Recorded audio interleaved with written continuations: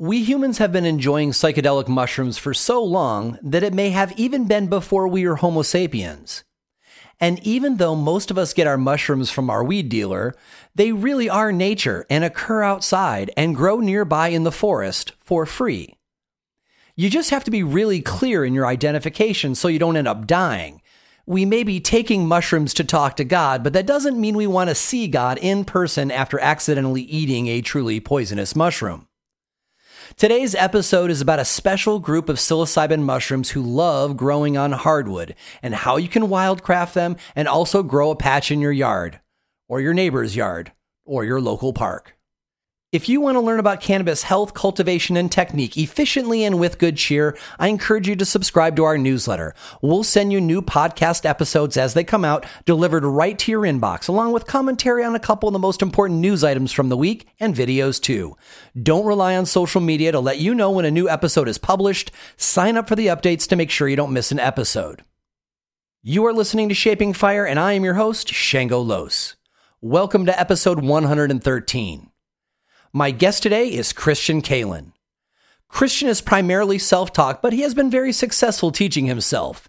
In the early 2000s, Christian worked for Paul Stamets at Fungi Perfecti, managing the farm team performing mass sterilization and inoculation. While there, he created the first SOPs for medicinal mushroom powder and tincture manufacturing. Since that time, he has worked on a series of consulting and manufacturing projects covered by NDAs for himself and others. He is presently adjunct faculty at Bastyr University, where he develops and teaches mycology courses for graduate students. Christian also is founder and owner of Provisions Mushroom Farm in Olympia, Washington. Provisions is the first CSA-supported agriculture mushroom farm in the United States. He sells over 1,000 pounds of culinary mushrooms per week through local farmers markets, grocery stores, and restaurants. He also produces tinctures and various mycelium and mushroom products for wholesale and retail. Finally, Christian maintains a coveted in-house master tissue cultural library for food and medicinal production. His company is so respected that his internship opportunities are accredited by the Evergreen State College. During the first set today, we will learn about the wood-loving mushrooms, who they are, and how they function. In the second set, we will discuss wildcrafting wood lovers, their ecology, and responsible harvesting. And during the third set, we go step by step through creating and sustaining a wood-loving psilocybin mushroom plot at home. Welcome to Shaping Fire, Christian. It's great to be here. Thank you. Excellent. So let's get right into it. So, for folks whose familiarity with mushrooms stops at, are they hallucinogenic or not? Let's create a little bit of context to bring everybody on the same page. People talk about these mushrooms as psilocybin mushrooms kind of generally, but the genus is Psilocybe. And so let's start with that context. Would you give us a quick summary of the Psilocybe genus of fungi and maybe a little bit of their characteristics? Yeah, definitely. I like to kind of categorize the different species in the Psilocybe genus in three different categories. Basically, wood lovers that we want to talk about today, coprotropic or coprophilic mushrooms that like manure, feces, and also grass-loving varieties. And some can be intermixed, they're all basically saprotrophs that like dead or decaying materials, substrates. But some will also integrate in manure and grass, and some just in wood. So I think those are distinguishing factors that are kind of delineate all the psilocybe mushrooms. Is the fact that they have psilocybin a key attribute of them? I would think that since psilocybe is the name, is in the name of the genus, that would be true, but I don't know that to be true. Yeah, they vary in potency, but generally all psilocybe mushrooms have psilocybin. Okay, so you've given us these three general baskets in psilocybe, the wood lovers, the manure lovers, and the grass lovers. So we're going to focus on the wood lovers today. So I think our next step would be to identify that next smaller basket. If those three are all part of the psilocybe genus, what would you say are the attributes specifically of the wood lovers? They all have very similar phenotypes. There's different varying potencies. The more research that we do on analyzing the constituents, the psychoactive properties in these species, we'll find that they each have differing compounds at differing potencies. But generally, the wood lovers all have very similar characteristics. Their stem morphology and their caps all have kind of a similar resemblance to spores. So they all are distinguished. That's why they're in that distinguishable category, basically, because they're so similar. It sounds like not only are there morphological similarities between them, meaning they look the same, but the more science we're able to do on them, we're probably also going to find a lot of similarities in the chemistry of them as that research gets done, I'm guessing. Definitely. That, their caps may vary. Some are more rounded, some are pointed on top, some are a little more brown, some are more caramel caps, some are even white. So there are some very macroscopic big differences within the wood lovers, but they are very, similar. We're discovering a lot still today. And so, out of around 250, 300 different species in the Psilocybe genus, I think we're dealing with close to a dozen or so in the wood lovers that we know of. So there's still a lot to learn. And that's exactly where I'm going next, is how many of these, how many of the wood lovers exist?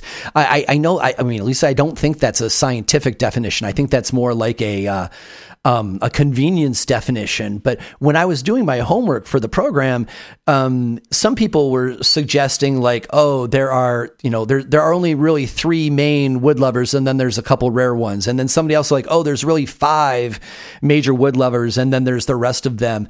But, in my research, I came up with like 11. And so I don't know whether or not, there are 11 or like 100 and I only found 11, but you're suggesting that there's really 12 that really like fit the definition, eh? Yeah, taxonomy isn't my strong suit. Mm-hmm. So I'll just put that out there right off the bat. I'm specialized in cultivation. So I leave a lot of these bigger taxonomy questions to the taxonomists out there.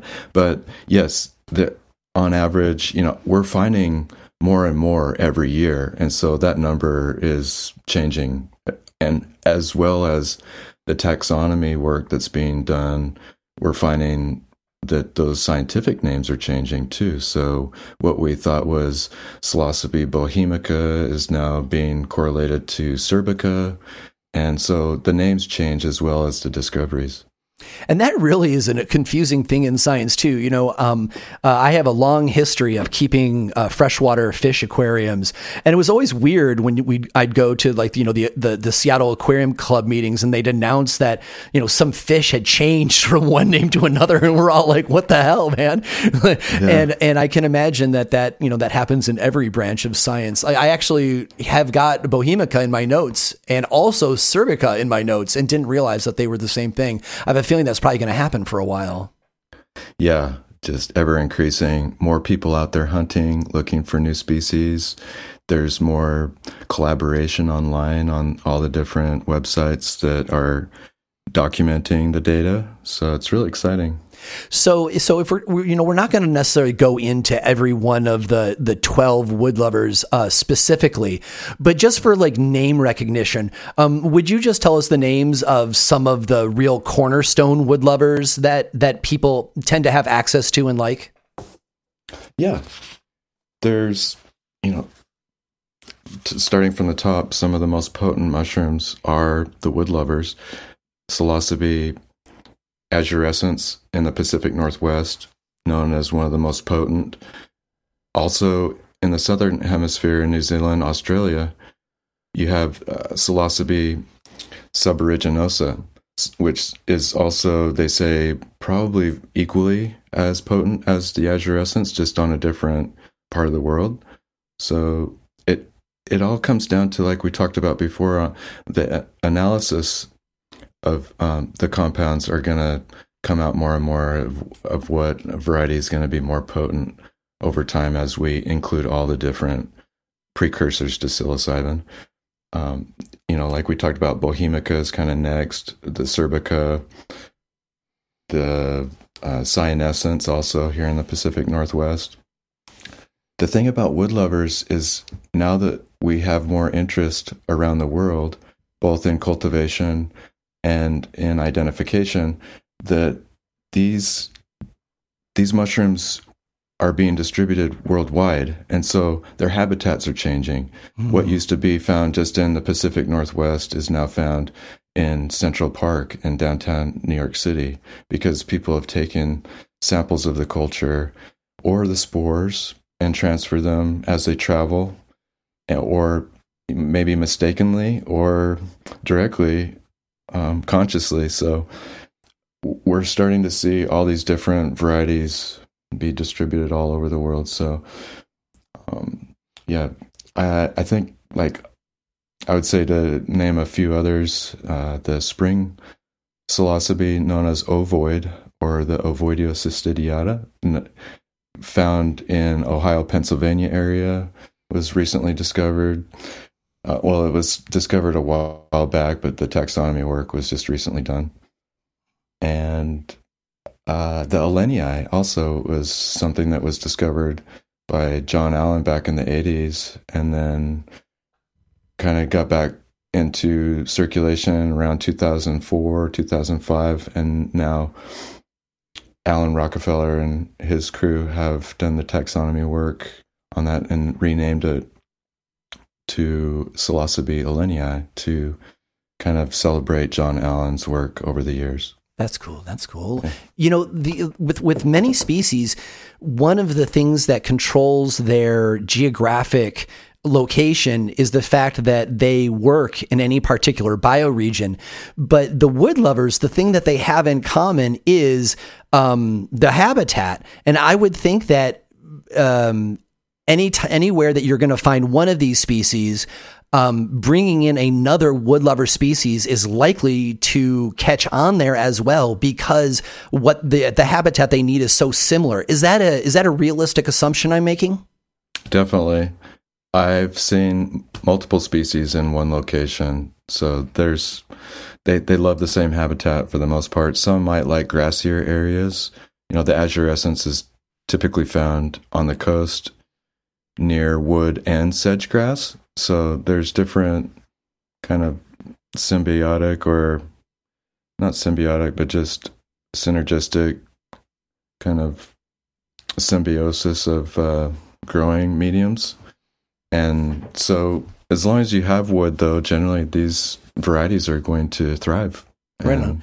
To anthropomorphize it, they may all be scientifically wood lovers, but they do have their own personalities. Oh yeah, yeah, definitely. Right on. Both in what you get internally as well as macroscopically or microscopically. Yeah.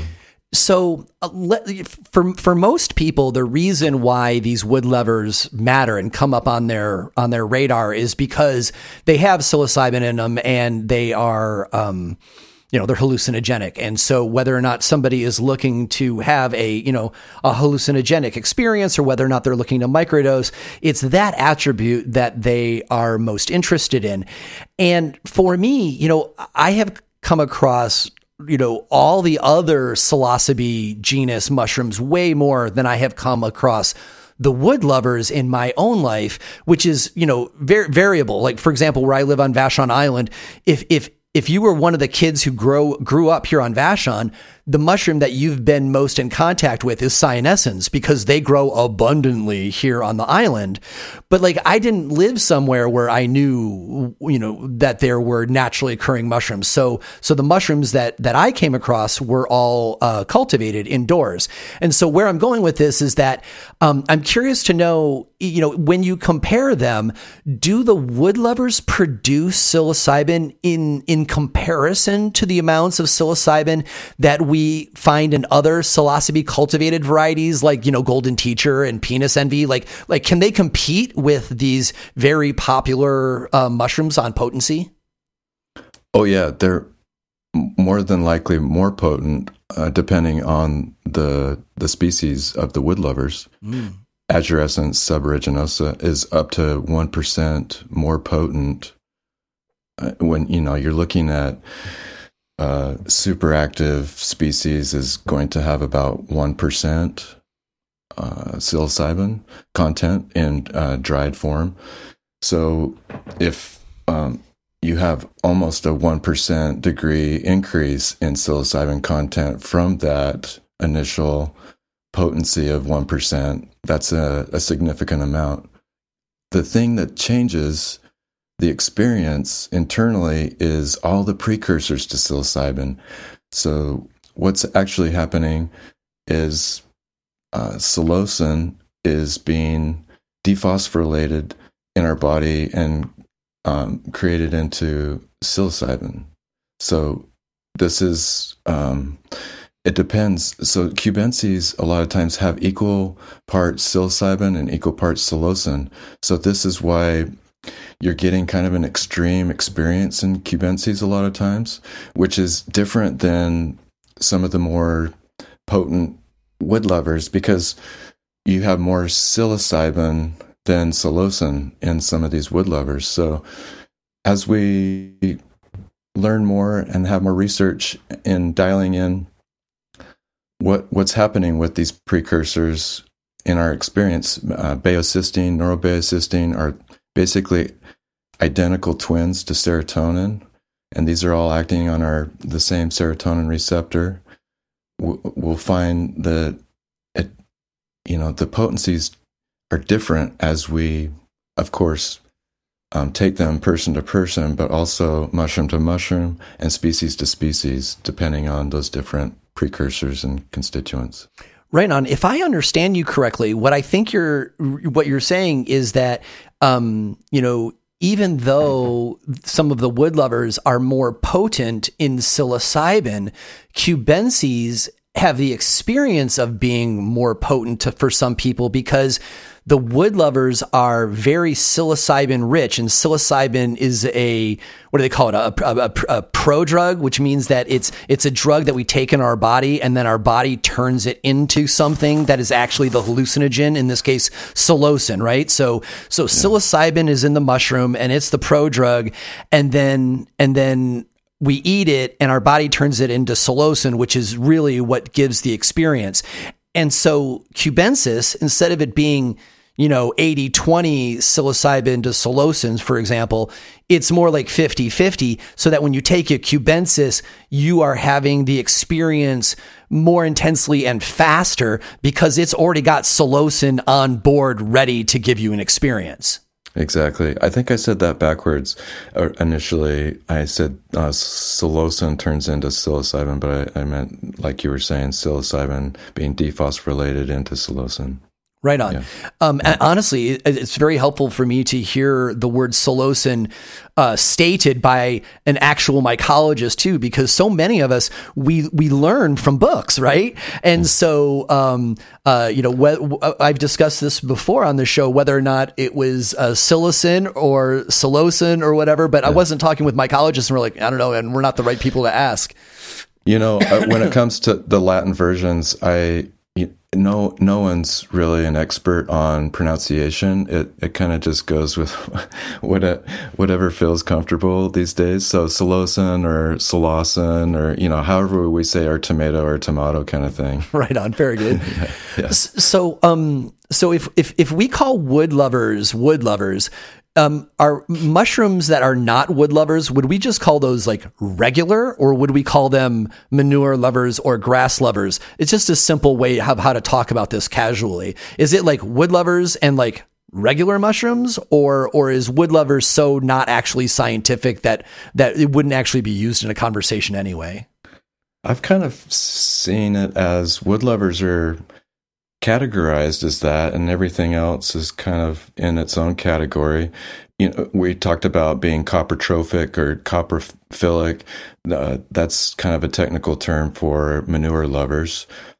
So, you could say that those cubensis in particular are coprotropic, but I I have never really differentiated it like regular mushrooms or wood lovers. They kind of just are what they are. And I think as we progress into research and knowing more about these different species, that maybe different names will come about. Right on. So I want to save most of our time from this first set for the second and third set, which are going to be much longer due to the nature of the questions. But the last thing I want to ask you before we go to our first commercial break, and I want to readily admit that we may not have a good answer for this. So if that's true, feel free to say it. But like I want to talk about like the secondary alkaloids in wood lovers. There's a lot of excitement about the rest of the Psilocybe genus, in that they've got these aromatics and terpenes that we know are so important in cannabis, and we're just now beginning to study them in mushrooms. And then also there's all these like secondary alkaloids that are rich, and we can test for them in labs, but we don't really know what they do.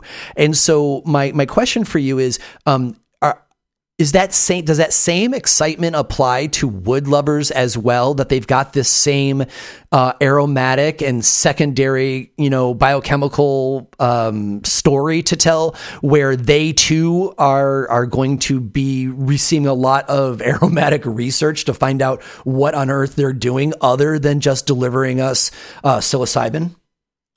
I agree. I think all mushrooms are in this category, even if they're culinary mushrooms or the functional mushrooms, as they call them today, lion's mane, shiitakes and others, very aromatic, terpene rich. I think too that the amino acids deriving from tryptophan for these tryptamine alkaloids are extremely exciting. There's all kinds of new research that's happening. This is research that was done clear back in the 60s by a friend of mine, Albert Lung. Discovered baeocystin with another colleague, and Art Paul, I believe his name is. And the research stopped. We could have been so far along 40 years later, practically, 46, 50, almost 50 years. It's really sad, but now we're here, and I'm hopeful that, we're going to find more research. We're going to find more data that's telling us, exactly what all these different amino acids are doing, maybe why they're there, what the function is of it, and how can we use this in mental health and other things for our physiological well-being, as well as like getting to know ourselves and understanding who we really are and what we're doing on this planet.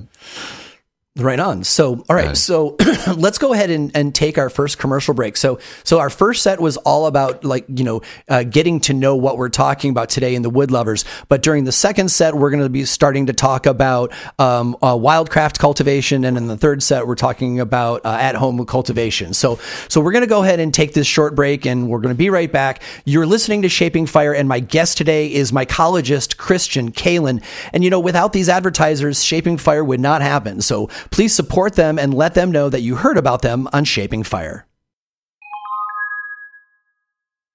Revenue is tight for cannabis businesses right now. There is no question about it. And when revenue tightens, businesses need to spend smarter on advertising.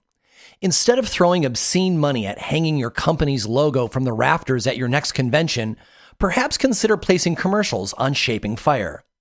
And if you are a very small business, there is simply no better bang for your buck than commercials on Shaping Fire, especially if your products are for regeneratively minded cultivators. Advertising on this show allows us time to talk about your product, service, or brand in a way that really lets people know what sets your company apart from the others. Bold people who own companies know that getting into relationship with their customers is essential. That is what we offer. We will explain your service or product, what sets it apart as desirable, and help our audience get in contact with you. It's pretty simple, really. Advertising does not have to be all whiz-bang, smoke and mirrors. Nowadays, I find that people prefer just to be spoken to calmly, accurately, and with good intentions. If you want to make your own commercial spot, you can do that too. With a commercial on Shaping Fire, you'll reach your customers in the privacy of their headphones right now, and will continue to reach new listeners as they explore the Shaping Fire back catalog of episodes again and again for years. A spot on Shaping Fire costs less than a postcard per person, and the Shaping Fire audience is full of smart cannabis enthusiasts, cultivators, and entrepreneurs who are always curious to learn. And right now in the new year, we are booking the few open spots we have for the rest of 2024. I'd love for you to be one of our new advertisers. Do yourself a solid and contact us today for rates on podcast and Instagram advertising. Email hotspot@shapingfire.com to find out more. You've heard me talk about the award-winning cannabis seeds that come from the analytical breeding program of Seth and Eric Crawford, who founded Oregon CBD Seeds. In fact, Seth was a guest on Shaping Fire in 2020 to talk about triploid genetics. Seth and Eric are now releasing high THC seeds for home growers and farms as Grow the Revolution Seeds at gtrseeds.com. Their high THC seeds are extraordinary in that they will start to flower at 16 and a half hours of daylight instead of the typical 14 and a half hours of daylight. That means in most regions, your plants will start to flower outdoors in the middle of July instead of the middle of August, which means these photoperiod plants finish in September and not October, totally upending the photoperiod seed market. Seth and Eric took their prized early flowering CBG line and bred it to some of the most desired verified genetics out there, including Sour Diesel, Triangle Kush, Wedding Cake, Chemdog, Skittles, and others. These crosses all express powerful photoperiod terpene profiles and THC, giving you a great high. GTR Seeds has a new THCV line with plants like Double Durban and Gigantor that boast 1-to-1 THC to THCV, and people want that THCV.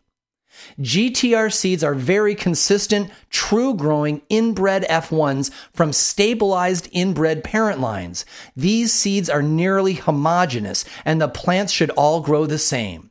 There is only one phenotype in every pack, available as diploids and triploids.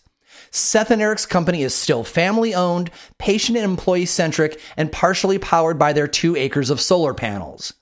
Everyone can purchase these seeds and the entire catalog of Oregon CBD seeds at gtrseeds.com. Go to gtrseeds.com today and choose something revolutionary for your next indoor or outdoor run. Fish Poop brand fertilizer is an all-natural fish poop concentrate with nothing added. Real fish poop is extraordinarily complex.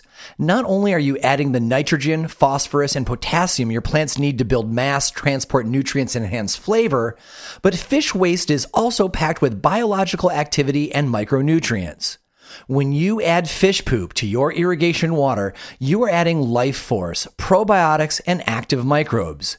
These microorganisms include a wealth of various bacteria and protozoa which further enhance nutrient availability for the plants. Because plants are limited by the absence of any essential micronutrient, these trace nutrients are the difference between having a decent garden and having a garden that makes you feel really proud of your efforts. Fish poop is a naturally complete solution that fills in the cracks in your fertilizer program to ensure you offer your garden a broad base of nutrients. Not all fish poop is created equally. Most products with added fish waste don't reveal their sources or lab results. Fish Poop brand Fish Poop, however, generates their own fish waste as a byproduct of their organic aquaponics cannabis farm where they raise ornamental koi and tilapia. You are even invited to tour their farm in person or on their YouTube channel to look for yourself. This sort of transparency is wildly rare in the fertilizer market. The folks behind Fish Poop are also lifelong medical cannabis producers who have deep connections in the community, donate more product than they sell, and support cannabis prisoner, veteran, and patient collectives and charities. To get your bottle of pure fish poop, go to fishpoop.com. And to see their entire line of cannabis products, go to ounceofhope.com. That's Fish Poop, brand Fish Poop. Welcome back. You are listening to Shaping Fire. I am your host, Shango Los, and my guest today is mycologist Christian Kaelin. So before the break, we were talking about wood lovers, who they are, what they are, and where we tend to find them in literature. But now we're going to talk about where we tend to find them in the wild. So we're going to talk more about wildcrafting here. So, Christian, I personally have only ever heard of wood lovers being grown outside. Whenever I hear about wood lovers, people are talking about either wildcrafting them, literally, walking in the forest and looking for them, or doing a version of, wild cultivation where people are, intentionally inoculating their yards. So, they're outside, they're not inside, but maybe they're one step less wild because they're, because they are intentionally inoculated or not. But, they always seem to be more, these wood lovers always seem to be more of a wild type mushroom versus the ones growing indoors. Is there any scientific reality to that? Or is that just me and how I've come to know wood lovers? No, you're right that they are generally found outdoors. There is, however, a lot of experimentation that's been going on over the last decade or so, or even maybe longer, with trying to grow some of these varieties indoor with decent success. It takes longer. You have to go through a multi-seasonal kind of situation. So, but for the most part, yes, you're right. Found outside, in the wild, or in landscape habitats, as well as people intentionally making patches outside. Right on.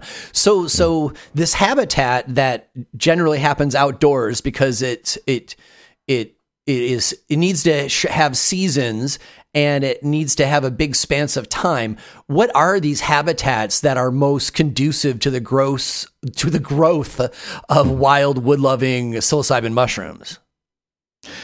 Hardwoods, deciduous trees, those substrates are generally any kind of wood substrate, leaves that fall off trees and create more substrate. These are places where you'll find the azurescents, actually, like we talked about before, are found on the beaches out on the coast, connected to wood drift that's in the sand, more than likely on top of sedge grass roots. So, yeah, but technically the habitats are generally very similar, grassy, woody, and you want to stay away from the conifer evergreen wood. That is too acidic. They don't do well. You could combine, if you didn't have enough wood, sometimes you can get away with combining a little bit of hardwood with some conifer chips to make patches work. They're generally just found around the deciduous trees. Yeah, I have definitely not found any success using, pine chips before. When I was a younger man and I did not realize the importance of the hardwood, I would get frustrated. I'm like, why isn't there this pine tree working? And it's like, yeah, wrong game, Shango. Yeah. So all right. So it sounds like, we're looking for edges of things, kind of where the coastal grasses meet the coastal sand with wood, and where the forest with the forest stuff meets the grass. And it sounds like a lot of these are found in areas where there's a transition, and so there are different varieties of nutrition and habitat involved. Yeah, definitely. They're secondary metabolizers too, so they're used to being kind of second on the scene. They love to be the first on the scene if you're intentionally trying to make patches, and they'll do even better that way. But where you find them is taking the last bits of the substrate and digesting it, and then producing fungus or mushrooms from that. So when you say not the first one on the scene, you're talking about that there are other mushroom varieties that are the first one on the scene, right? Yeah, either mycorrhizals that are in the roots of the trees and plants, or other saprotrophs that are competing for that top layer of lignin and cellulose. Right on. I've always liked the idea of mushrooms that there's so many varieties that really excel when they're playing well with others, Yeah, I think you can have some symbiotic relationships there that are synergistic, and then you can have others that are definitely out-competing each other. So let's talk about the climate and seasonal effects, because, that's one of the reasons why indoor cultivation of wood lovers is so challenging, and why people work so meticulously to try to, make a synthetic environment that replicates these seasons indoors. So, what is the mushroom's life cycle, generally, and when do they fruit, and what kind of environmental conditions do they like, other than just purely the location that we've already discussed? They can be very finicky, when you're trying to cultivate them. Mushrooms in general, a lot of times I've noticed when people stress out trying to grow them, they want them to grow so bad. Sometimes I feel like this is too much of a stressful environment on the organism. It sounds crazy, but just trying to see what happens in nature and mimicking that same thing. Basically just setting up, knowing what the species is. So basically breaking it back down into 3 different categories. You need a good culture, something that you've either found in the wild. You can do stem butt transfers. You take the roots off the bottom of the stem, put it into wet cardboard or other substrates, and let that culture kind of grow through, and transplant that into other new substrates. There's places out there where you can start with spores. Spores generally are legal, so you can, if you know what you're doing, you can, start from spore and then have that broadcast out into a patch. But generally, most of these wood lovers fruit in the fall, so you want to time it either 6 months to a year before that harvest date. So before we go too far into the cultivation, because all of third set is going to be about cultivation. Okay. I want to narrow our scope a little bit, specifically about the seasons. And Cool. we have mentioned, that there's a whole bunch in the Pacific Northwest, right? Which tells me they like moisture a lot, right? And then there are varieties like the ovoids, which are coastal East Coast, right? Which also tells me that they really like wet. But then you were talking about some variety earlier in the show where they're actually in the Midwest. And so what is going on climate-wise in all 3 of these places, which creates this great environment for wood lovers? The wood lovers love a cold snap, a winter kind of situation with, like you're saying, a humid, nice, wet environment. So if you don't have this cold snap seasonally, this can change your harvest year to year in your wild, your wild harvesting, foraging, or also when you're intentionally trying to make patches, that timing of how your mycelium is digesting your patch, how much food source, you've given it. There's a lot that goes into the timing of both your mycelium growing in the substrate and the seasonality of your season. It's not always certain that you're going to get mushrooms. You're playing outside is playing with nature. You're playing with nature both in the culture and in your temperature and humidity outside. So basically setting up a patch, like we'll probably talk about here in a little bit, will the location, your culture, and the substrate are the 3 main issues with setting up a patch. A patch that is going to be successful. Do we know why the cold snap is so relevant to the fungus? I mean, I'm guessing that there's some mechanism internal to the mushroom that without the cold snap, it doesn't have the gumption to fruit as much when it's time. Yeah, there's a lot of, even culinary mushrooms are similar. Shiitakes rely on a cold kind of primordial stage where the mycelium needs to get almost shocked. It needs to come out of its normal character, and then that stresses the mycelium out to induce fruiting. So these are, and this can be oxygen related, CO2 related, temperature related, or humidity related. So a lot goes into it. similarly, they're these mushrooms like the moisture, but then there's a certain point when there's so much rain that that the mushrooms are done for the season, right?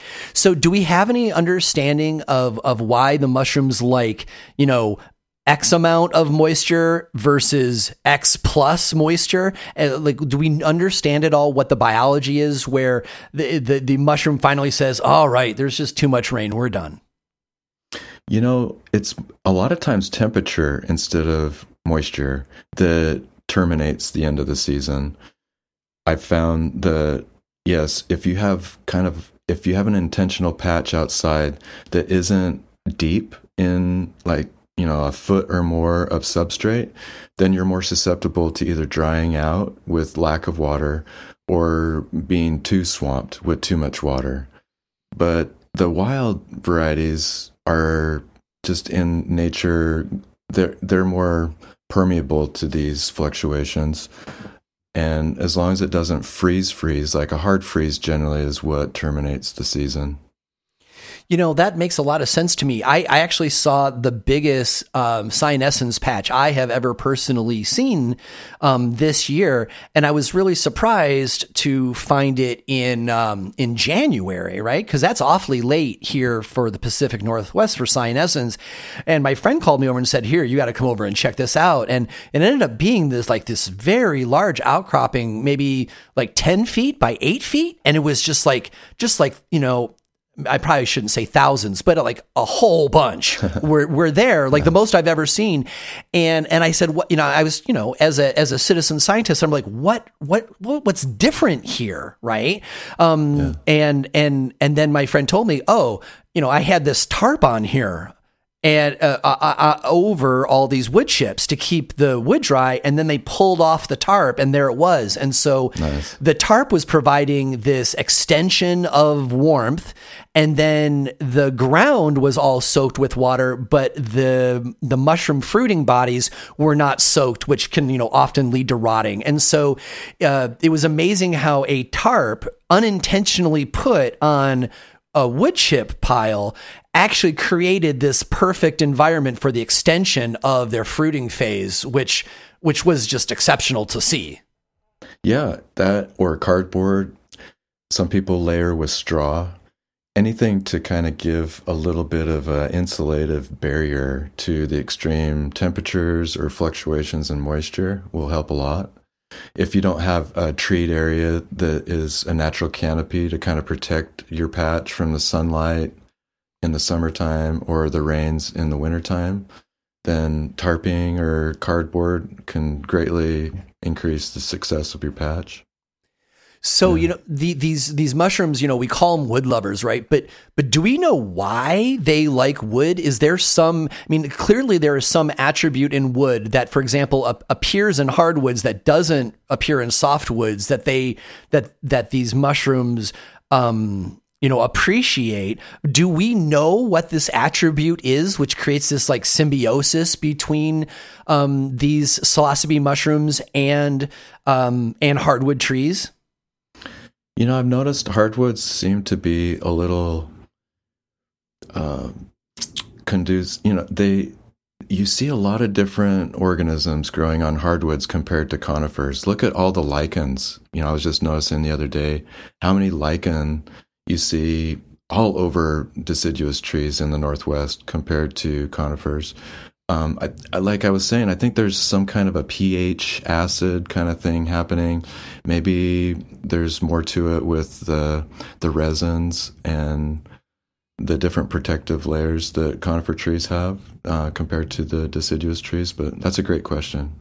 I'm uncertain. Right on. So there's another aspect of it where people so often find these mushrooms and others, like including for where I live, morels, when humans get involved with nature, right? Like my first time ever having a mushroom outcropping on my own property, fruiting bodies, was when we got a whole bunch of wood chips for our garden. And then in the spring, it was like, boom, all these morels. And I felt like wealthy and abundant, being able to have a 5-gallon bucket full of morels. I'm all like, man, this is great. But I think that is also one of the attributes of wood lovers, isn't it? Where if humans are messing with the wood, that the wood lovers are in a symbiotic relationship with it, they're more likely to fruit. Yeah, like definitely there's this crazy thing with cyanescence where, in the wild, there's some kind of spore load in the alder trees, but you'll never find cyanescence in an alder grove. It takes humans' interaction, taking the alder, chopping it down, chipping it, taking those chips, using it in landscape. And then there's this spore load is what a lot of us think that is in the bark or in a dead area of the bark, and then as we chip, we're spreading these spores, and then the mycelium starts, and this is how we're finding these cyanescence in landscaping. So, I know I'm about to ask you to make a little conjecture here, and I'm comfortable with that. You've got a deep science background, but I'm asking for a little bit of opinion here. What do you think this tells us about the ecological role of wood lovers? What you describe them, it sounds like a job they're doing, right? It's like wood lovers have got a job to do in nature when trees are damaged or something. You have a lot of experience with these particular types of mushrooms. What does it vibe like to you? I have a strong feeling that the genus Psilocybe, we have this relationship. It predates our relationship with the bovine, the cows. That's the longest relationship we've had with any other organism, and there's something there that we still are missing. I'm uncertain. I'm excited by these wonders and mysteries, and just understanding all the different species on the earth is a multi-generational task, on top of the constituents and all the different cool things about each of those mushrooms and what we're going to find. It's amazing to me. Yeah. One of the things that I find interesting about studying wood lovers is you really need to have patience in a way that kind of old school scientists used to have patience, because since wood lovers have not very successfully been brought into indoor cultivation, you actually you have to set up your experiment, whatever it might be, and then you have to let the whole season go through, and then you see what the mushrooms do. It reminds me a lot of how, we still do, but how people primarily used to breed cannabis, right? Where, you were doing your cannabis through your full cycle, and then when you got your new seeds, then you would do that again the following year outdoors, right? And so you were really only doing one experiment or one breeding project a summer, because you were doing this in cooperation with cycles. And then eventually lighting got improved, and we brought the cannabis plants indoors, and so we started being able to do 3 or 4 cycles in a year instead of just one. And then now we're breeding with spreadsheets and laboratory, and I'm not talking about genetic modified particularly, just analytically supported cannabis, where you can and you can take these plants and breed them a lot faster. Taking that example and cross applying it to mushrooms, it's interesting because so many mushrooms can be isolated and bred so quickly in a home lab, but the wood lovers are going no, we're going to do this outside our way only. And I'm sure that frustrates a lot of wood-loving scientists, but I find that interesting, stubborn nature of the wood lovers to be kind of a charming trait. Yeah, definitely. I like that analogy with cannabis. You took me to the dark ages there for a second. That was okay. But you're right. As interest and ambition kind of pushes technology, I think for sure the wood lovers are saprotrophic, so we know that we can grow them, we can cultivate them, but they're like the opportunistic morel, like you were saying, that it takes just the right combination of different seasonality and substrates to make that all happen. And I'm sure as people experiment with different things, just like cordyceps, we weren't cultivating cordyceps not too long ago. And as people experiment with all the different things, that we kind of break these little codes of cultivation, which is fun and exciting. So in the wild, which is, my main interest with these wood lovers, since it's fun to find them, they're free when you find them out there, and it always feels like I'm getting away with something when I find something out in nature that we typically pay for, right? It doesn't matter if it's a culinary mushroom or bringing in nettle outside to make ravioli or something, right? I totally feel like I'm getting like something from nature for free, which is pretty dope. Are there any companion plants or other fungi that we will often find with the wood-loving psilocybin mushrooms other than just generally hardwood trees? Yeah, just the grasses and some of the vegetation helps because it opens up the airways and the substrate, so if you have some plant life that have root systems that can help in that, I think those can help. But it isn't as it sounds like it's not as specific as like, oh, this variety of grass is necessary for the fruiting cycle of the mushroom. Like we find that in other types of species, but there really isn't any kind of companion plant that's necessary to the cycle I'm hearing. Yeah, not necessarily. I mean, I've had azurescents grow in normal grass, not sedge grass. So I don't think they're particular to sedge grass. They just were opportunistic with what was there in their habitat. Mm-hmm. So we certainly won't be able to teach identification of wood lovers on this, in an audio only program today, right? So for folks who are very interested in the the wild crafting, just for the joy of mushroom hunting and perhaps for the actual taking of the natural bounty,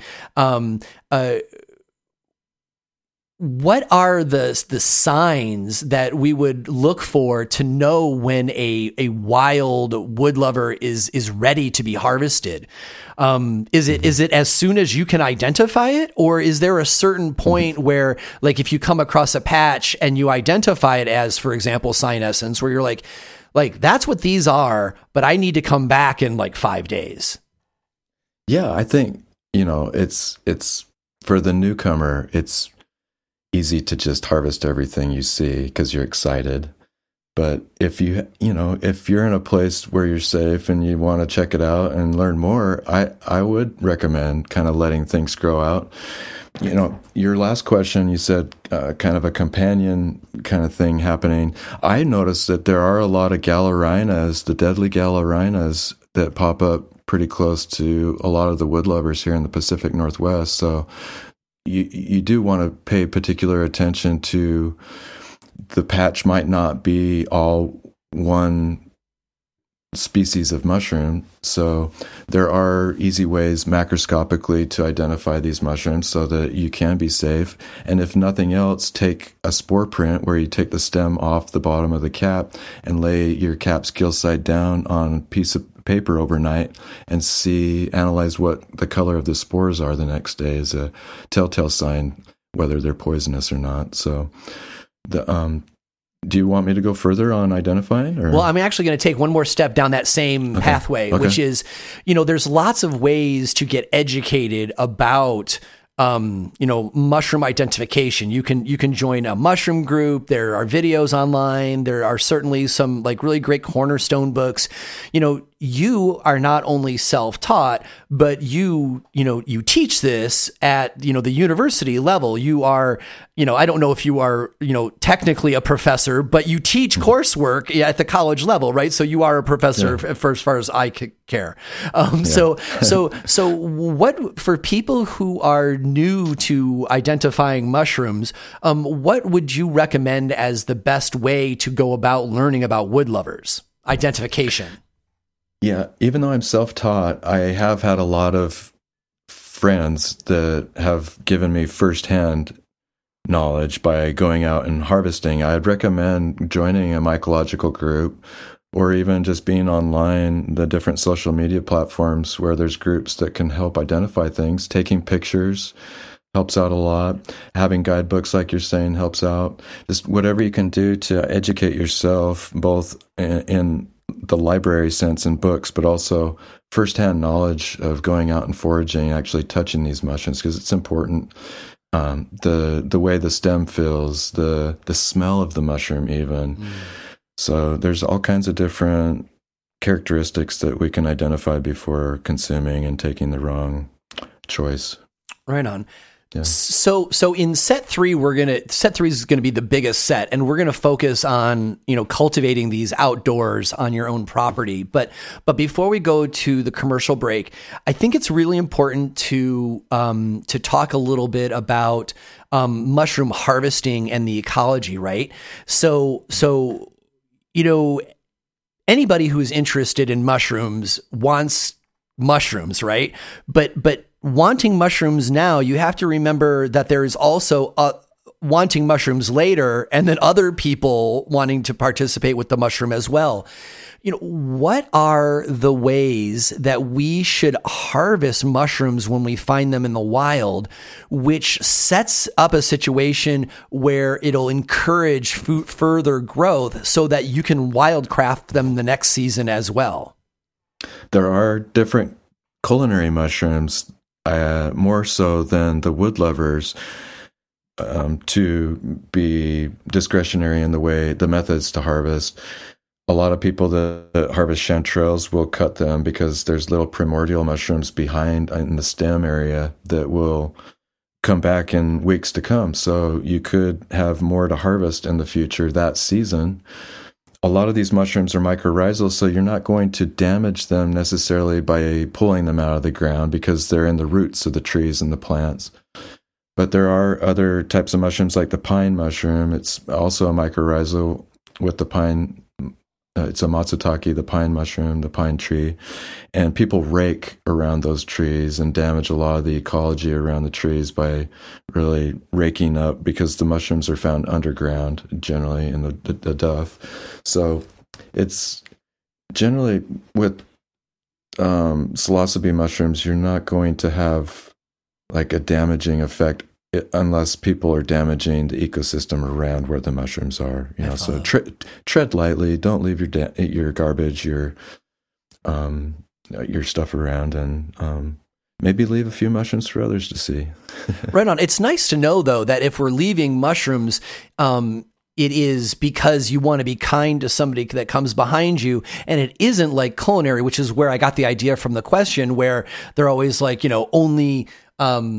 only harvest a half to 2/3 because you don't want to impact the sustainable life force of the patch as a whole. And it sounds like that's just not the way the biology works when it comes to wood lovers.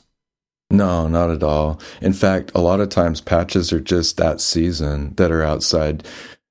Very rarely do I go year after year after year and find wood lovers in the same area unless there is wood debris or plant debris that's falling every season to help feed that area every year. Interesting. Yeah. I didn't realize why. I know that I don't see them year to year, but I wasn't sure why. But it's because they consume all of the nutrition in that area. I'm starting to hear. And so if you have an area that you like to wildcraft, be a steward and put cardboard and or forest duff and or local leaves there and help out its process. Yeah. Sometimes patches just don't work, even like you've done everything you can, and no matter what happens, the chips just kind of degrade and they move away. Or you'll have a successful patch for 1 or 2 seasons and you try to give them more food and something happens and they just die off. So there is a bit of die-off here and there, but there's also a lot of success season to season. So. Oh, that sounds so sad. So sad. All right. So this has all been a setup for set 3, though. Set 3 is probably why you're here, dear listener. And set 3, now that we know who the wood lovers are and where they are in the wild, set 3, probably going to be the longest set, is all about setting up a patch at home. So stick with us until after the break. You are listening to Shaping Fire, and my guest today is mycologist Christian Kaelin. As cannabis regulations become more demanding and consumers become more educated, it is increasingly important to avoid the use of chemical pesticides when cultivating cannabis. Beneficial insects have been used for decades by the greenhouse vegetable and ornamental plant industry, and today many cannabis cultivators are moving from sprays and chemicals to beneficial insects. Copert has the beneficial insects, mites and nematodes, microbials, sticky cards, and air distribution units you need to partner with nature to defend your garden. Whether you manage acres of canopy or have a simple grow tent in your home, Copert is ready to help answer your questions and help you transition away from chemical sprays towards clean and natural solutions. Since 1967, Copert has assisted growers in identifying pests and devising reliable solutions while providing healthy insects and mites that will protect your yield. Since the 1990s, Copert has been a leader in cannabis pest and disease control worldwide and have highly trained consultants to assist you in Canada and the United States from coast to coast. With their global network of grower support, Copert can help. Visit copert.com, choose your country, and get detailed information. That's Copert, Koppert.com. For the most up-to-date cannabis-related biological control information, you can also check their Instagram at Copert Canada. You know getting away from pesticides is good for health and good for business, and Copert is ready to help. Visit Koppert.com today. Sometimes the topics I want to share with you are far too brief for an entire Shaping Fire episode. In those instances, I post them to Instagram. I invite you to follow my 2 Instagram profiles and participate online. The Shaping Fire Instagram has follow-up posts to Shaping Fire episodes, growing and processing best practices, product trials, and, of course, gorgeous flower photos. The Shango Los Instagram follows my travels on cannabis garden tours, my successes and failures in my own garden, insights and best practices from personal grows everywhere, and always gorgeous flower photos. On both profiles, the emphasis is on sharing what I've learned in a way that you can replicate it in your own garden, your own hash lab, or for your own cannabinopathic health. So I encourage you to follow at Shaping Fire and at Shango Los and join our online community on Instagram. One of the reasons why no-till cannabis growing is so valued by farmers is because the mycelium networks in the soil remain established from year to year. And we know these fungal networks are essential because they are the nutrient superhighways that extend far and wide in the substrate to feed your plants. The trouble with growing in new living soils or blended cocoa substrates is that it takes most of the plant's life just to create these mycelium highways. Dinomyco endomycorrhizal fungi inoculant reduces that time and gets your plant eating a wider array of nutrients faster. And it's 3 times the concentration of the other popular brand in the US at 900 propagules per gram of 2 fungal species selected specifically for cannabis cultivation. Dinomyco is the result of 30 years of research and trials at the Volcani Agriculture Research Institute in Israel. It has also been vigorously trialed by cannabis and food growers across the U.S. Dinomyco is now available at grow shops and on Amazon in the United States. I love using Dinomyco to both speed up the growth of the mycelium networks in the soil, but also as a biostimulant to make clone cuttings more virile. You can see side-by-sides showing the comparative growth on their Instagram at Dinomyco. If you demand reliable growing results and appreciate the importance of an active root zone in creating a thriving plant, I encourage you to check out dinomyco.com and use the store locator to find out where you can get yours. That's DYNOMYCO.com. Shaping Fire listeners can get 10% off any size of Dinomyco on dinomyco.com by using the discount code SHAPINGFIRE, one word, no caps. Whether you are starting with new beds or pots, or if you want to add some zing to tired soil, choose Dynamyco to maximize your plant's potential. Dynamyco Endomycorrhizal Inoculant. Welcome back. You are listening to Shaping Fire. I am your host, Shango Los, and my guest today is mycologist Christian Kaelin. So here we are in the big finish, and probably for what you are here for, dear listener, because we're going to talk about how to set up one of these wood lover cultivation patches at your house. And I got to tell you, they are a lot of fun to put together. In preparation for this episode, I produced a few of my own, which you'll be hearing about in a moment. And it is sure a lot of fun. And I'm looking forward to seeing what kind of fruit they show here in the winter or in this coming fall. So Christian, I think right at the top, we should probably hit the legal aspect right here to get us off the hook. And that is that, be aware of what the laws are wherever you're looking to grow these. It is true that these are naturally occurring, but based on where you live, you could get in trouble for intentionally cultivating them or possessing them or, God help us, selling them. And be really aware of what's going on because the rules are changing fast in different, state, county, municipality, all the way down. And, Shaping Fire, we're an international show, right? And so even though, cultivation of these mushrooms may be illegal in much of the United States because it's a Schedule I drug, that is not the case everywhere where the Shaping Fire audience is. So, be smart. And, either stay legal or stay quiet. Don't get yourself in trouble and, be respectful. We don't want anybody, taking your property from you or anything. So, and we're also not making any claims to what is legal where you happen to live. So, be an adult about it and make sure that you are clear about what is legal in your area. All right, there we go. Moving on. So Christian, what are the key factors for successfully cultivating wood-loving psilocybin mushrooms? We're gonna talk about details in a moment, but as somebody who is intimately familiar with it, I'm sure that there are the major pillars that any outdoor cultivation has to include. And what are those? The culture is primary. Where you get your base culture from. What species is it? What does it need? And do you have the location, the habitat, the substrate to give it the best opportunity? So what is that habitat? So let's say that a listener is looking at their yard and they've got some variety. What are the questions that I would be asking myself when deciding what part of the yard to make my planting?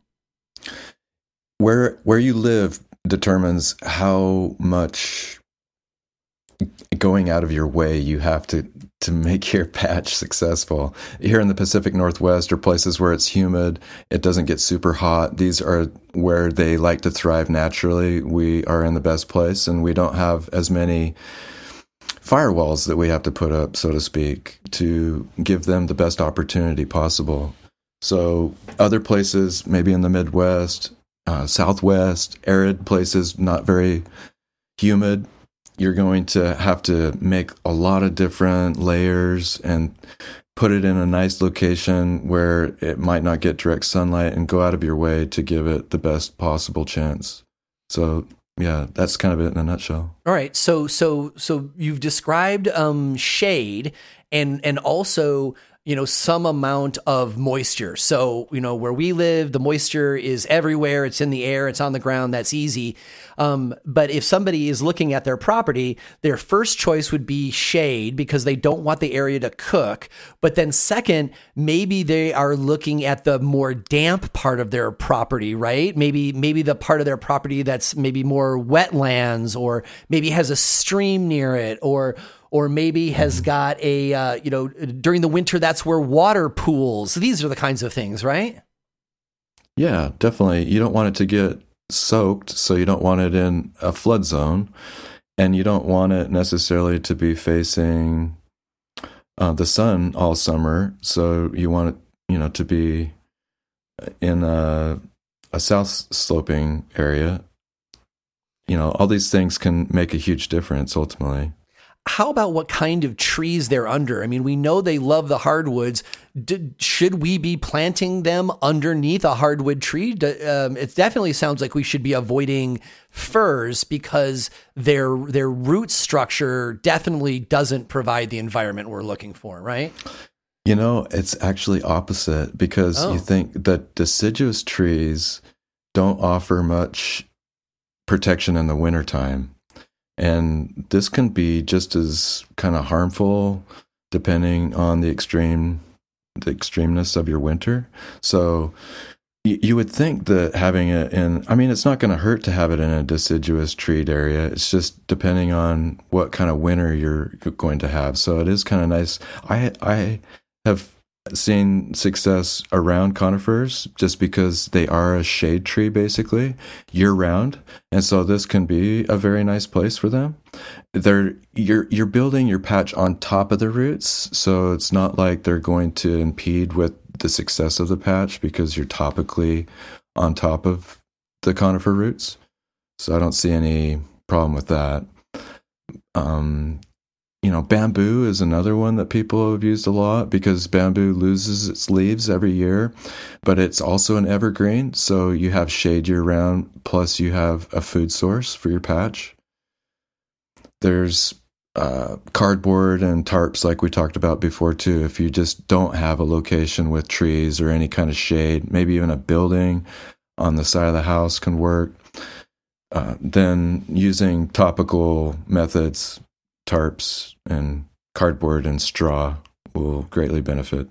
So it sounds like we're talking about we want moisture, we want shade so we don't get too much direct sunlight, and then we want food. And so putting it somewhere where there's going to be forest duff or leaves falling from above, or plants that just drop lots of sticks or flowers or petals, or we're looking for anything that is going to drop on your pile and degrade. That's a win. Yes, definitely. All right. It doesn't have to be that way, but that's definitely a plus. Right on. Good. All right. So a lot of folks, me included, we start this. I'll be asking you to describe this lasagna technique in a moment. But one of the most important input for the lasagna style is the wood chips. What best practices are there for choosing your wood chips other than, it sounds like, them being hardwood? The only one that I for sure came up with was being careful grabbing the wood chips that come from like the city parks and things like that, because many cities used pesticides and perhaps there will be chemicals in those wood chips. But other than those, I'm not sure what other best practices there might be for choosing wood chips. What might you have for us? That's true. If you were to source from arborists, depending on where they got their trees from, there could be risk of herbicides or other things. Generally, when you deal with, here in the Pacific Northwest, we're a tree state, so there's lots of wood, which is nice. Other places might not have that. But I would say on the whole, if you're getting wood chips from an actual chip company, then generally they can be certified organic, actually. So there's, in the wild, they're just, the alder here in the Pacific Northwest is what you'll usually find, and they're a weed tree for the most part. They're everywhere, and they're free of contamination. So definitely want to know where the chips came from, but I think on the whole, even if they're in someone's yard, people generally aren't spraying their hardwood trees. It's more like plants and things down below. And then also like just making sure that the chips haven't been somewhere where they've soaked up or they've aged, or they were from trees that were already dead and decaying and had all kinds of contamination in them. That would be something. You want to start with nice, fresh chips that were from healthy trees. Mm-hmm. This may seem like a laughable question considering we're doing this interview in the Pacific Northwest, but, not everybody has got trees like we've got. And somebody on Instagram asked me during a discussion whether or not they could use bagged hardwood chips that they use for smoking meat. So just like bagged hardwood chips. Is there any reason why that would be excluded?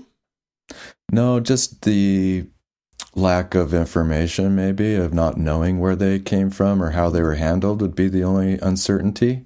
But I would say any kind of chip, basically, if you're willing to just rehydrate it, that's all that needs to happen, is just take dry wood and soak it in a bucket of water and get it as hydrated as possible before you inoculate it.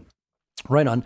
So let's talk about where to get our starting spores or mycelium. Now, my favorite way, I sound like I've been doing this for a long time. I have been doing this for 1 month, right? So in that 1 month though, I've made a few of these installations. And so, but all of them came from that one patch that I mentioned earlier, that 8x10 patch, because my friend was selling their house, and they're all like, "Hey, this patch is probably going to get ruined anyway, so feel free to come and collect mycelium." And so, we went and we scraped the surface and we grabbed a bunch of mycelium, so we had like really nice, rich myceliated wood chips and degrading.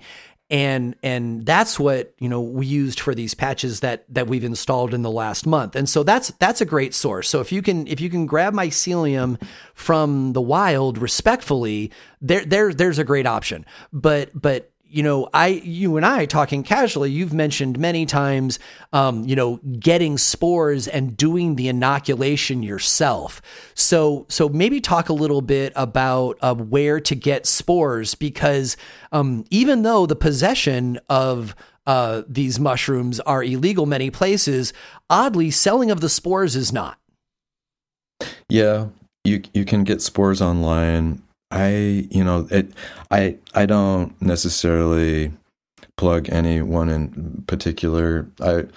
I've had spore syringes where there weren't any spores in it, so it's kind of funny. It's hit and miss. It's kind of the Wild West still, as far as what you can get out there.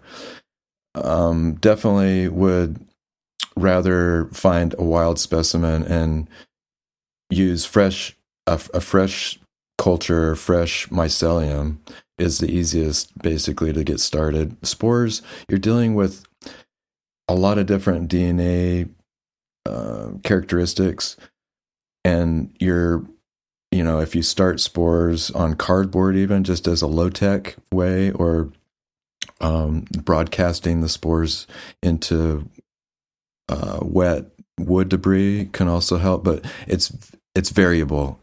You will get a couple spores to germinate, and then that mycelium is very kind of primitive in ways. It's not necessarily the most aggressive lines to start from.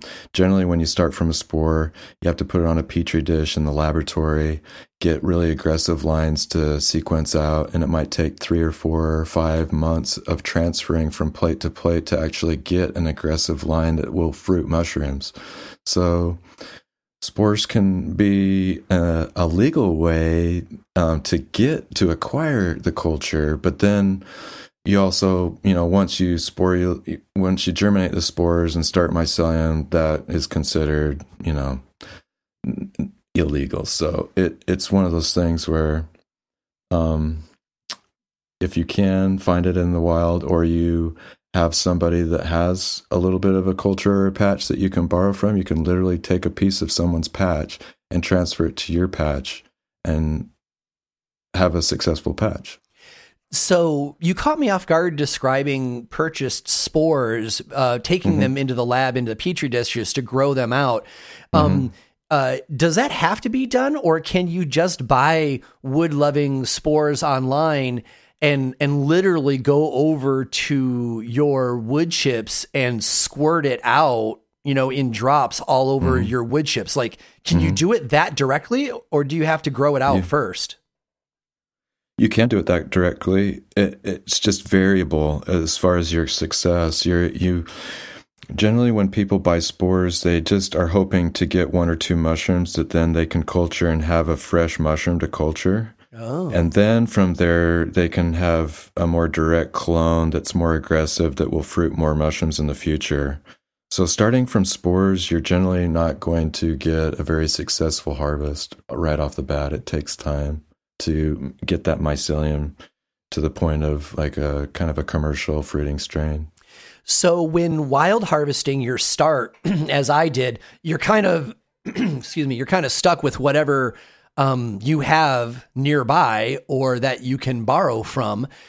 If you are looking to have success right off the bat, is there a particular variety of wood lover that you would recommend someone buy the spores of just to increase their likelihood of success if they're going to do it the janky way I described, where you're just going to like squirt the spores out of the syringe onto the pile? Because I know there's a lot of people out there like me who as soon as you said Petri dishes, their eyes rolled, and they're like, oh God, I'm just not that kind of person. I'm going to buy this thing and I'm going to go squirt it on my pile and then I'm going to let it rot and I hope for good stuff in the fall. And so for all of those people, which include me, is there one particular variety that we might want to focus on that is more, I don't know, aggressive perhaps? Yeah, that's a good question. I think azurescents are definitely more technical as far as cultivating. They're a little more finicky. The cyanescents you'll find more frequently out in public, and they are more aggressive and like different substrates. So you'll probably, I would say my top three would probably be cyanescents, ovoids, and olenii as far as the ease of success. Ovoids tend to fruit both in the fall and the spring, which are really cool. They technically fruit more in the spring than in the fall, which is kind of a cool thing because most fruit in the fall. And then also I've seen ovoids that really just aggressively consume whatever substrate's available. Like they'll consume evergreen and other plant life and all kinds of different wood. So they're a lot more aggressive. They're just overall. like, give me something to eat. I don't care what it is. Let's go. Yeah. So I would say maybe ovoids would be top on the list as far as ease and flexibility in the seasons. I like that idea that you get 2 flushes a year too. Which leads me to my next question, which is going to be, most of the wood lovers are known for being fall fruiters. Is there a reason why they don't fruit in the spring as well? Because, with many species of plants, they will go through the same experience in the spring because there's this window when the temperature's right and the moisture's right. And then they do their thing. And then in the fall, they do it again because the moisture is right and the heat is right. And so there's 2 windows a year. But then there's also lots of fungi and lots of plants where they're all like, no, we're going to flower during this one time of year and that's it. So you better pay attention so you can see the flowers. And so now you've just described the ovoids often have a spring and a fall flush, whereas the cyanescens, I'm gathering, is really just fall, and there isn't a spring one. Do we know about those mechanics? I wish. That's a great question. That would be an intriguing mystery to solve. I'm not sure. I can't even really think of it. I can't think of anything really off the top of my head of why. And that is one of the reasons why it would be so cool to be back in college and be a mushroom nerd and suddenly be coming into mushrooms. Because, when you and I were, in our 20s back in the day, if you had this interest, you had to do it like totally on the down low, and you had to make sure nobody knew about it. And, you'd have your spot in the forest or whatever. And, because it was not nearly as acceptable as it is now. But now, we've got universities with cannabis cultivation programs and everybody and their neighbor is into, functional mushrooms for this or that. What a great time to be, in your 20s or at the start of a career and being able to go into this, because there is so much research to be done, just like the question I asked you. on so many levels. It is amazing. I'm so glad that I was able to see it in my lifetime. I was getting a little worried there. Yeah. Well, hopefully it'll all continue then. Yeah. All right. So the next thing I want to do is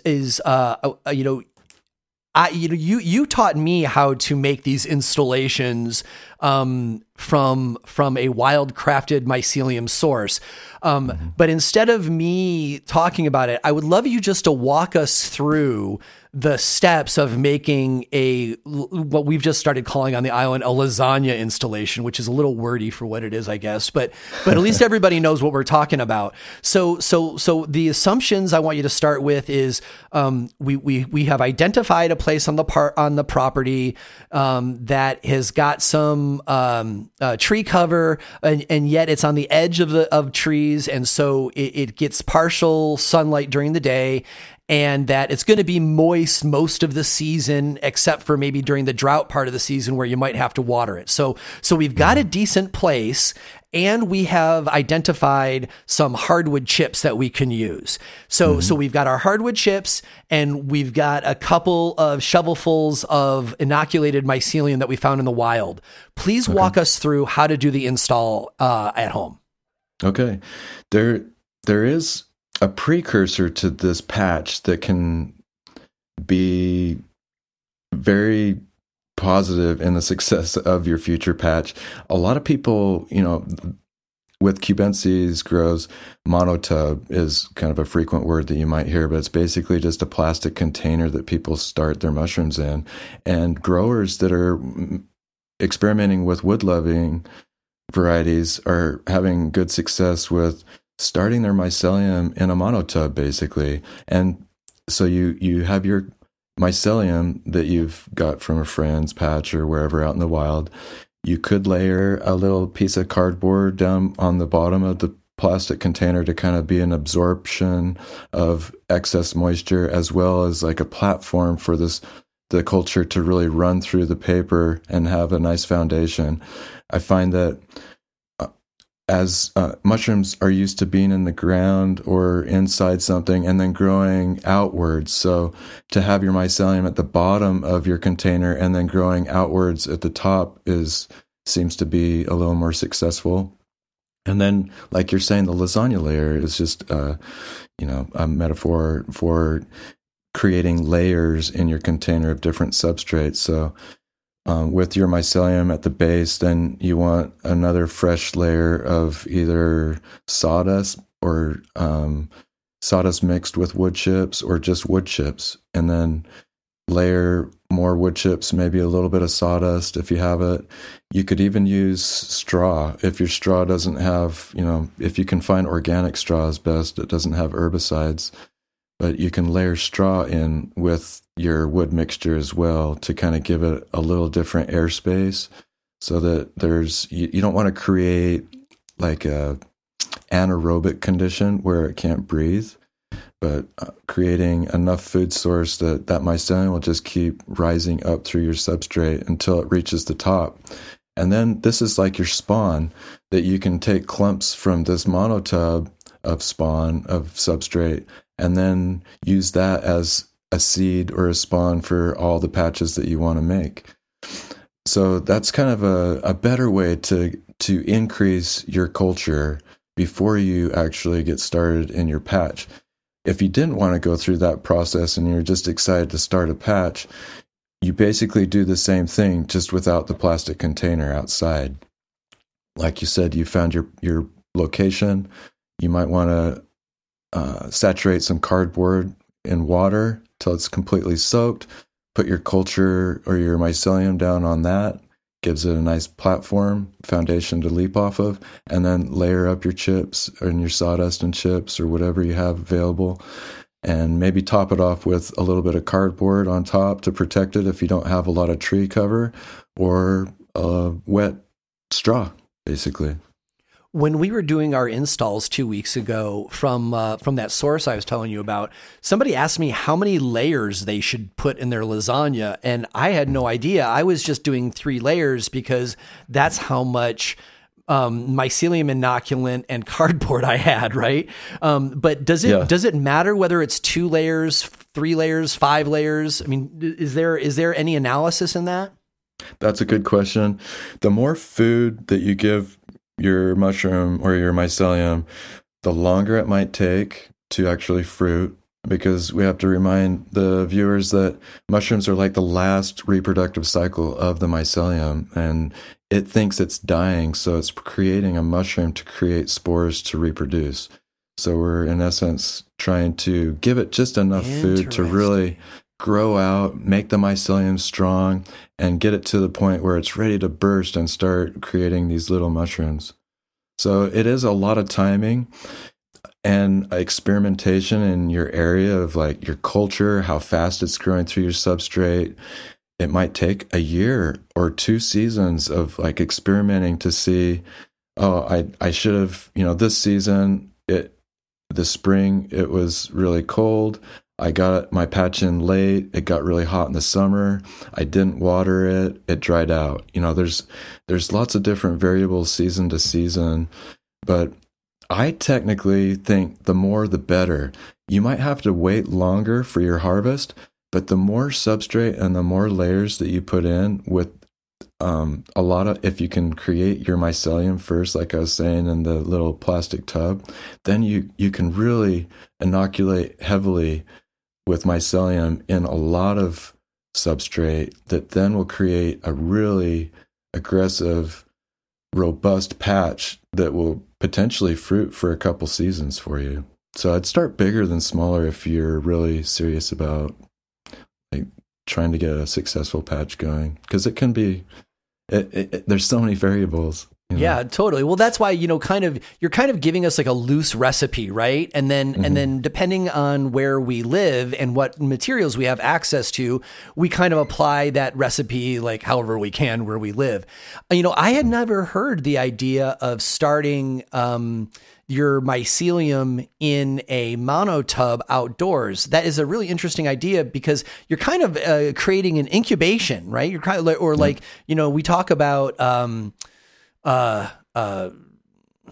aerated compost teas a lot, right? So you take your basic oxygen loving microbes and you're putting it in your bubbler, and then you're bubbling it so that you make a lot more microbes, and then you put that on your plant. This is the kind of the same thing where we're talking about, okay, we've got this, shovel full of mycelium, and we want to make a big patch. So let's put it in the monotub with a whole bunch of hardwood sawdust and chips and cardboard, and let it grow through the tub, so that when we go to make the outdoor installation, we're not just using one shovelful. We've got, this quarter of a tub full, and we're like, hell yeah, let's go. That's a really great idea, especially if you only have a little bit to work with.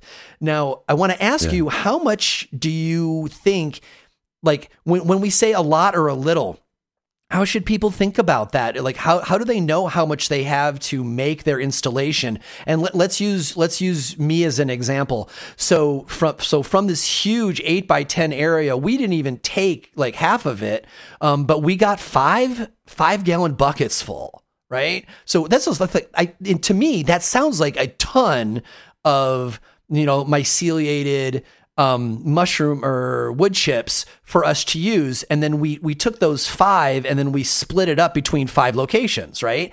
And so we used, more or less a 5-gallon bucket along with the other cardboard and hardwood chips. Now, using that as the example, was that like, is a 5-gallon bucket like a whole ton where we only need a little bit? Kind of like think it through for us.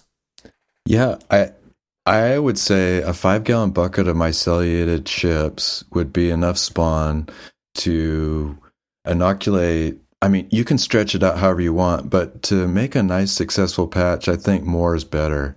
So amplifying your mycelium, like you said, in the Tupperware, and then using or a 5-gallon bucket, and then maybe a 4-foot by 4-foot squared space, almost 2 feet in depth of substrate, would be like a 5-gallon bucket of inoculum. You could maybe do you could push that to 5 foot by 5 feet, or, whatever you think. But the depth of the substrate too is something to consider. because that mycelium needs to get mixed into the bottom all nice and thoroughly, and then you want it all to kind of expand out together instead of having a lot of patches that aren't colonizing. And so, yeah, I'd say 5 foot by 5 foot for a 5-gallon bucket of mycelium. Okay, so if we have a 5-gallon bucket, we know we have tons.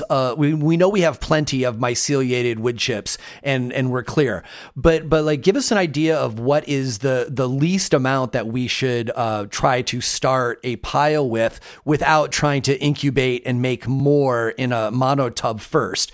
Like, if we only have one shovel full, is that just like too precariously low amount to like try to make a 3 foot by 3 foot bed with, and we should definitely go with the monotub first? Like give me a threshold point. How do we know when we have too little amount to go right to nature and we should incubate first? Oh, that's a great question. I always tell my students to push the boundaries. If you don't have what you need, maybe go a little bit smaller. A shovel's worth of really decent mycelium would probably be able to do a 3 foot by 3 foot by 2 foot little patch. It just depends on the culture and how aggressive it is and all the different variables. I can't say for sure. I don't want to promise anybody, but I would say you'd be on the safe side to still be able to have a significant patch just with the shovel full. Okay, good. Well, that's a lot less than I thought. So that's great. That really opens up the door for a lot more folks, because God knows it's a lot easier to find a small patch than it is like that big one that I stumbled upon, right? Which will be, given out to people on the island for years to come now. A little side point on the monotubs. People actually grow and fruit in the monotubs as well. So they're creating these little mini habitats within the monotub, actually having maybe a little grass seed on top, producing a little carpet so that they have like this ground cover essence, but it's still all in a monotub basically, and they're fruiting out of the monotubs. But it is a seasonality thing outside where you're keeping things outside, but they're cultivated. You'd have to drill holes for drainage in the bottom, right? Yep. That actually sounds like a lot of fun. Like, yeah. I'm not like a big proponent of let's add plastic tubs outdoors, but it sure sounds like fun to do it with this more controlled environment. Yeah, not everyone has a backyard or access to a yard, or they live in an apartment. Yeah, that way you could do it in a deck. Yeah, totally. That's a really good point. Yeah, thank you for that. A question about the 2 foot depth. So that got my attention because none of the 5 we made was 2 feet deep, right? Each of them, they all only ended up like 12 or 13 inches. Okay. If we're building this lasagna on bare ground, does the ground count for some of this 2 feet? If the ground is soft and has the same kind of substrate that the mushroom likes, then yes.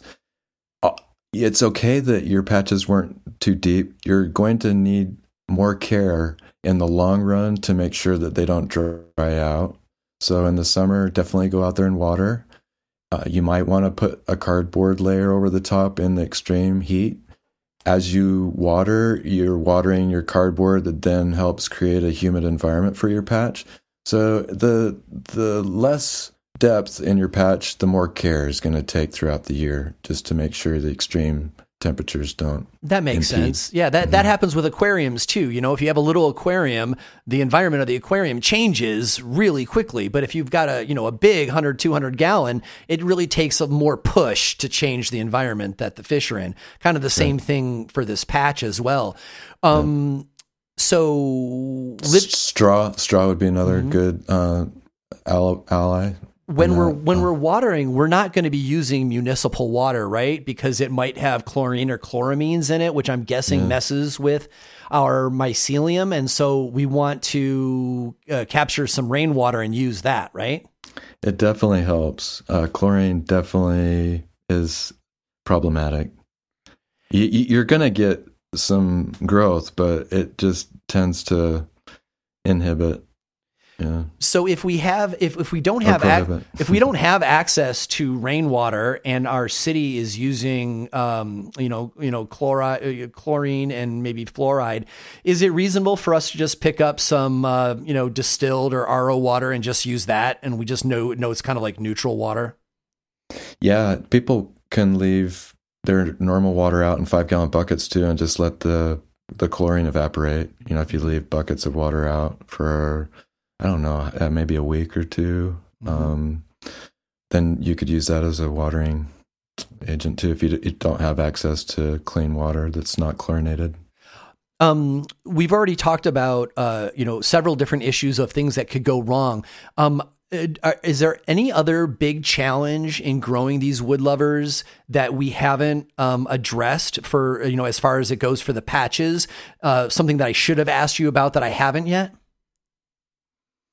Oh, good question. Yeah, I mean, you were pretty thorough, Shango. Well, it helps that you taught me this just a few weeks ago, right? So it is kind of fresh. So, all right, so let's talk about the next fun part, which is the harvesting. So they're growing up, and you've got your caps, and generally speaking, do we want to harvest when the veils start to break and the caps start to flatten? I like to harvest earlier than later, generally. And it's funny with the wood lovers, a lot of times they cluster together so tight that it's hard to not just pull up huge clusters together. So you'll have some kind of immature ones and some mature ones, but you generally will just start harvesting the patch all at once. If your patch is big enough, it might take you a couple days or something, and you can just kind of start taking the more mature mushrooms, and as you're working through it, they just keep maturing. But I like more younger specimens, so the caps don't just break apart into nothing. You can have these nice, beautiful mushrooms. But I'm into the aesthetic look of them as well. So I don't know. They look really cool together when there's lots of different stages of growth together. It's cute. Yeah. But you can wait for them to flatten out. Some people think that, they might get a little more weight from that or something. But I feel like it, if anything, you might be degrading the content, the potency of your fruit bodies by waiting longer. I know that some mushroom varieties, once the veil is ripped and it starts to drop spores, this sporulation gives a signal to the substrate to stop fruiting. Are wood lovers one of those variety of mushrooms where we really want to keep it from dropping too many of the spores because it's working against us? No, not that I know of. That patch it'll just keep going.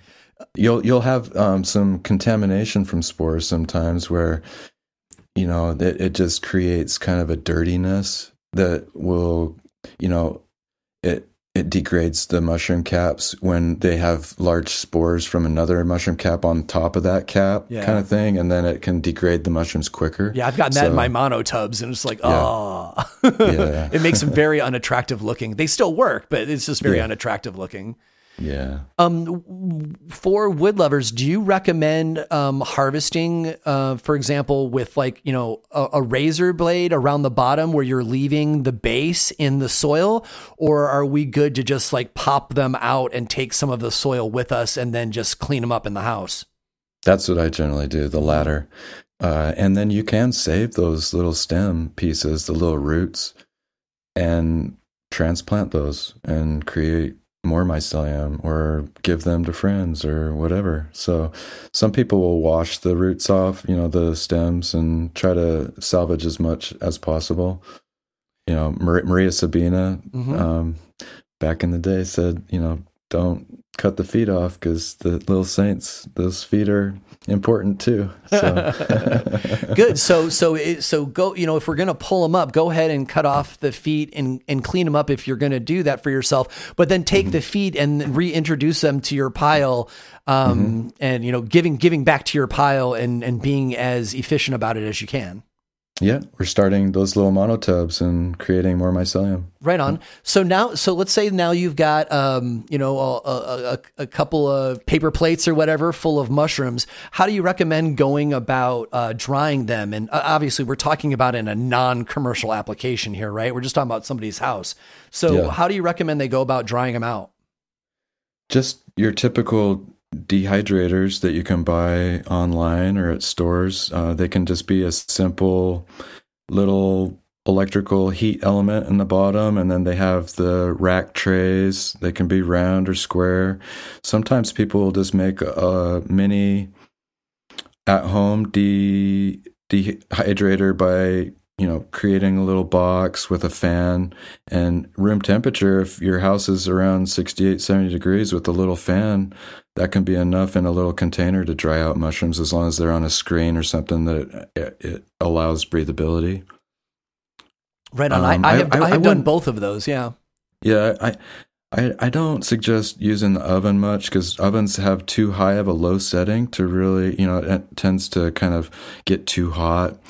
Heat can be damaging to the potency of psilocybin. So yeah, we want to evaporate them, not cook them. Yeah, exactly. Yeah. So now that they are dried, how do you recommend the storage of these mushrooms? And I know that storage could be a third of a show in of itself, but considering we're to this part and it's just for personal use, how would you store these so they last longest? There's differing research out there that says that potency is maintained through like 50 degrees and, limited humidity at room temperature. You're not going to have any kind of degradation in the potency. And then there's also kind of a side that says like freezing fruit bodies could also be long-term storage. But then there's also a little bit of information out there saying that freezing actually degrades psilocybin. So there's a lot of differing opinions and information out there right now as far as storing long-term in room temperature or freezing. But I think both, I've had good results in both. At room temperature, if you're not sealed up completely and you were growing outside, there is chance of fly larvae germinating. So freezing can technically keep that from happening. So your mushrooms would last longer in a dried, frozen environment rather than taking a risk with fly larvae eggs in the future. So that I haven't run into that. I hope I don't. Yeah. I mean, that's common in the culinary world with morels and porcinis, where people will have a beautiful mason jar of morels or porcinis and they come back a couple months later and it's just powder because everything's germinated. So freezer will not allow that. So one thing I will add that I have added to my best practices that I really like is they sell these vacuum seal devices for largemouth mason jars, and so you can put whatever cannabis or mushrooms into your mason jar, and then you put the mason jar lid on, but then you put this device over the top and you push a button and it sucks out all of the oxygen from the jar, and then it seals the flat part of the two-piece lid to the jar, because the things that destroy these mushrooms are not only heat and bright light, but also oxidation. And so if you jam your mushrooms into a jar and then remove the oxygen, so there's a small ratio within the jar, meaning that your jar is packed. You don't have a small amount of mushrooms to a big jar, and then you vacuum out all of the air, and then just throw it underneath your bed. You're in a dark place that's more or less temperature stable, and now you're in a non-oxygenated environment. You should be good until your next round of fruiting the next fall. I like that. That's great. I didn't mention freeze drying either. It's a little more expensive, but they do make the desktops that are a little more affordable for the homeowner. And freeze drying is pretty amazing too. I don't know what the research is as far as potency levels, but the texture and just what the mushroom looks like after it's freeze dried is just amazing. It looks like it's fresh, basically. Yeah, it is actually really remarkable how it doesn't it doesn't do the shrivel thing. So yeah. All right, Christian. So we're going into the wrap up here, but I want to give you a chance to kind of wax philosophical, because I have heard you do that before, and I have liked it. And also you're pretty, because you are still very much in the mixed, both at the with the academic part and the science part, and also the entrepreneur part. Your thumb is definitely in the mushroom pie, as it were. So wrapping up, what future research directions do you find most promising for understanding or utilizing these wood-loving psilocybin mushrooms? I mean, right now we focus on their beauty and their ability to heal, but we're just at the beginning of our relationship with this mushroom, since we've started learning the actual science of it. So what excites you looking into the future of wood lovers and our relationship to them? Yeah, that's a deep question. We didn't touch much on wood lover paralysis, and I think probably because I don't even know what that is. I didn't even know to ask you. So So go ahead and address that if you'd like.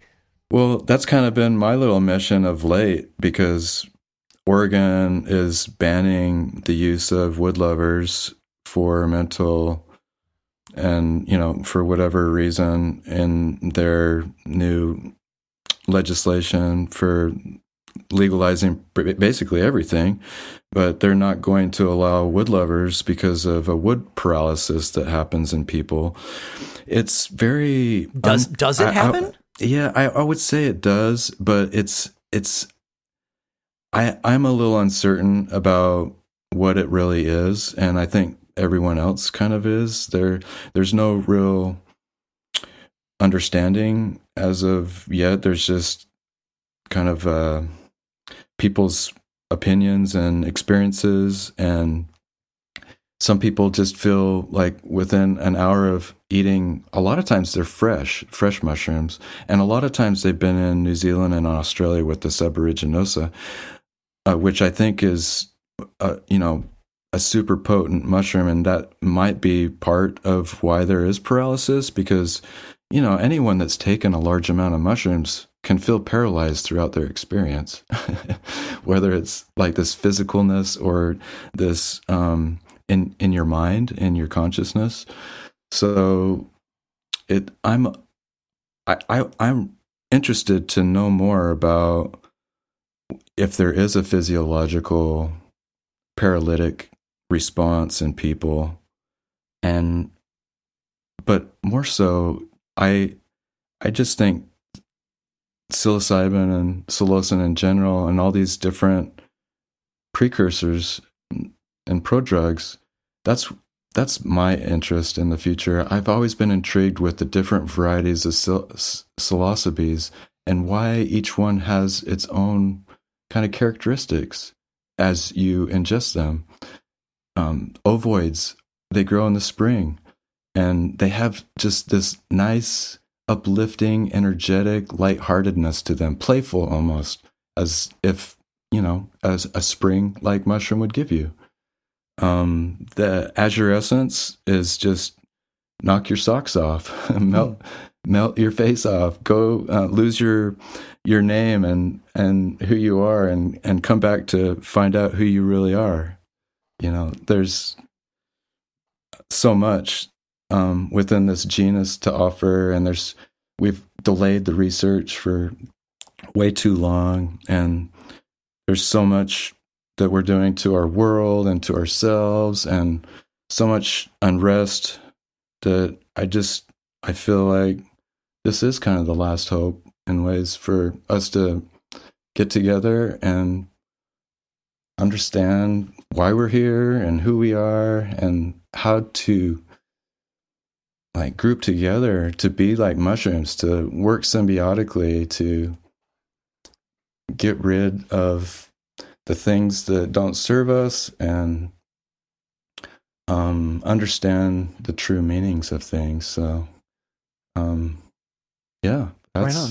You got me going deep there. Yeah. Well, you and I have been friends for a while. I know it doesn't take much. So, I mean, this molecule does this. Like, this is a bigger thing. You know, it's huge. It's not just a recreational thing that makes you feel good. Like, there's a lot more to it, and I hope that more and more people that are scared of it or that are tentative, that they would come to the forefront too. Legislators and people that need this, that can make a difference.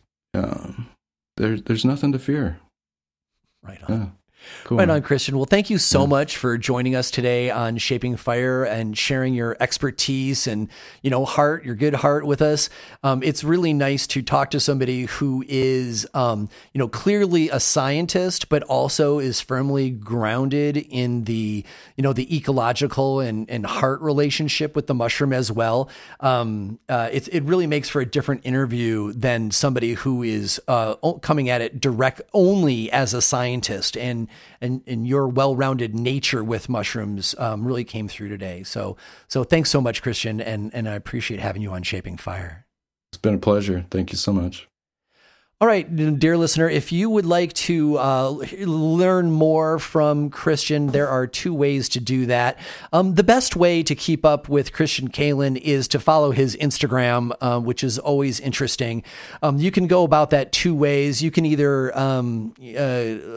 search Christian.Kaelin on Instagram, or you can go by his actual profile name that I'm going to spell for you here, which is mycologist, which is MyConostick